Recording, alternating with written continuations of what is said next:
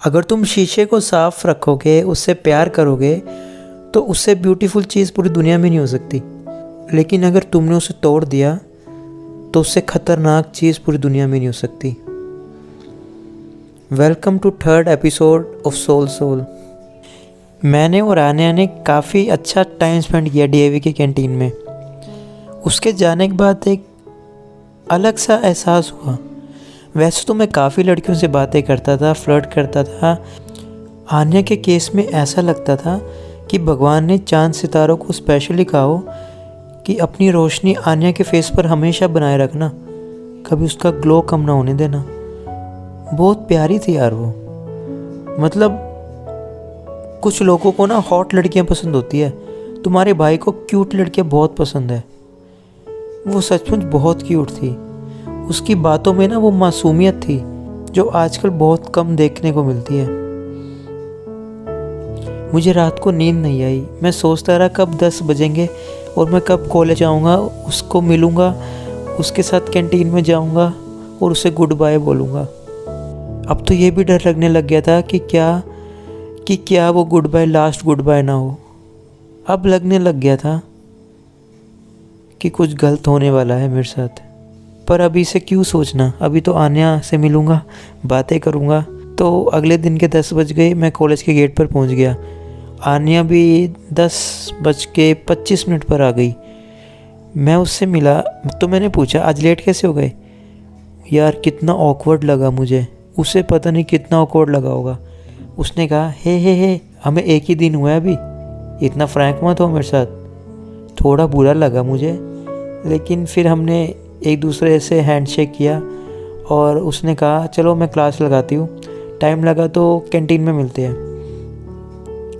तो मैंने एक क्लास लगाई, लेकिन मन ही नहीं लगा यार। बस एक लेक्चर लगाने के बाद मैं कैंटीन में ही बैठ गया कि कब वो आ जाए। जैसे शायर अपनी परफेक्ट शायरी के लिए वेट करता रहता है, वैसे ही मैं अपनी आन्या के लिए वेट करने लग गया। जब आपको प्यार होता है ना, आप एक शायर बन जाते हो। आपको छोटी छोटी चीज़ों में वो दिखने लग जाता है जो बाकी को दिख ही नहीं पाता है। गानों की लिरिक्स समझ आती है। गाने हम 10 साल से सुनते आ रहे रोमांटिक, लेकिन जब आपको प्यार होगा ना, आपको उन गानों का मतलब समझ आएगा। अगर आपके साथ कुछ गलत हुआ हो या अच्छा हुआ हो ना, आपको गूज़ बम्स आने लग जाएंगे गाने सुन के। सचमुच कभी ट्राई करना। तो मैं आन्या का वेट करने लग गया, लेकिन वो तो शायरी की तरह आसानी से आ ही नहीं रही थी। भगवान से प्रे करी, भगवान जी भेज दो ना उसे, किसी मैडम को बीमार कर दो ना, क्या जाएगा आपका। जैसे ही मैंने प्रे किया, आन्या आ गई। मैंने बुलाया हे आई एम हेयर। भाई मेरी इंग्लिश तो बदल ही गई यार, कितनी अच्छी इंग्लिश बोलने लग गया तेरा भाई। आन्या भी जल्दी जल्दी आ गई। हे आपका लेक्चर नहीं था? मैंने बोला नो, एक टीचर की तबीयत ख़राब थी। बेचारी टीचर को भी मैंने बीमार कर दिया उसके चक्कर में। तो उसने कहा चलो क्या खाओगे आज। मुझे भूख तो लगी थी, लेकिन लड़की सामने थी तो मैंने भूख को थोड़ा कंट्रोल किया। यहाँ लड़की इम्पोर्टेंट है, खाना नहीं। तो लड़की ने बोला मुझे फ्राइड राइस बहुत पसंद है, मंगवाए। मेरे मन में गाने बजने लग गए। देने वाला जब भी देता चप्पड़ फाड़ के। एक तो ऊपर से आन्या और फ्राइड राइस। ओ यार मंगा। मैंने बोला यस वी कैन। तो हमने 2 प्लेट ऑर्डर करी। और यार भाई आन्या सामने थी यार, और फ्राइड राइस भी सामने थे। मानो बरसात में मोर नाचते हुए देखने का अनुभव मिल गया हो। इस बार आन्या को जल्दी नहीं थी। आन्या ने बहुत बातें करी मेरे साथ, मैंने भी खूब बातें करी उसके साथ। उसने पूछा गर्लफ्रेंड वगैरह नहीं है क्या आपकी? मैंने बोला मुझे प्यार में विश्वास नहीं है, मैं प्ले बॉय सही हूँ। उसने कहा प्ले बॉय कैसे? मैंने कहा मैं बस लड़कियों से हेल्दी वे में फ्लर्ट करता हूँ, मैं उसी में खुश हो जाता हूँ। रिलेशनशिप वगैरह संभालना मेरे बस की बात नहीं है अभी। जैसे मैंने बोला ना, आन्या का फेस में थोड़ी सी चेंजेस आए। मैंने उस टाइम ध्यान नहीं दिया, लेकिन मुझे बाद में एहसास हुआ कि नहीं, कुछ चेंज आया था उसमें। लेकिन अभी तो 2 ही दिन हुए यार, लड़कियों को पटाने में तो सालों निकल जाते हैं। मैं कोई विराट कोहली थोड़ी ना हूँ जो मैं 2 दिन में पटा लूँगा। तो मैंने फ्राइड राइस को कंटिन्यू रखा अपना। उसने बोला गेट तक चले। मेरा जाने का टाइम हो गया। मैंने सोचा कल कैंटीन तक, आज गेट तक, फिर कल घर तक। ओ यार मज़ा आ जाएगा। फिर मैं उसे गेट तक छोड़ने चला गया। बस हम गेट में पहुंचे ही थे कि उसने बोला, हे आई एम हियर। मैंने सोचा कौन है, किसको कह रही है। तो सामने एक लड़का खड़ा था मर्सिडीज़ में। उसने उसे हक किया, उस लड़के ने भी टाइट हक किया और मैं देखता रह गया।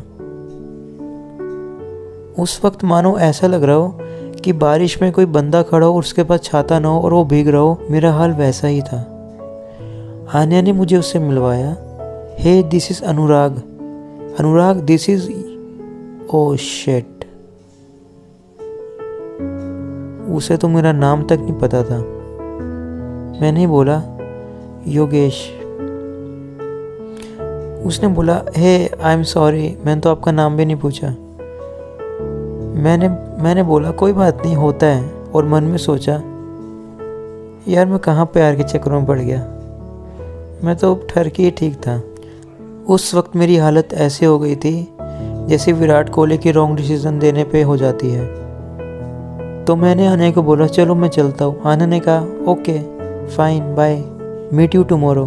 पर मैंने अंदर ही अंदर ठान लिया था कि नहीं यार, अब नहीं मिलना आने से।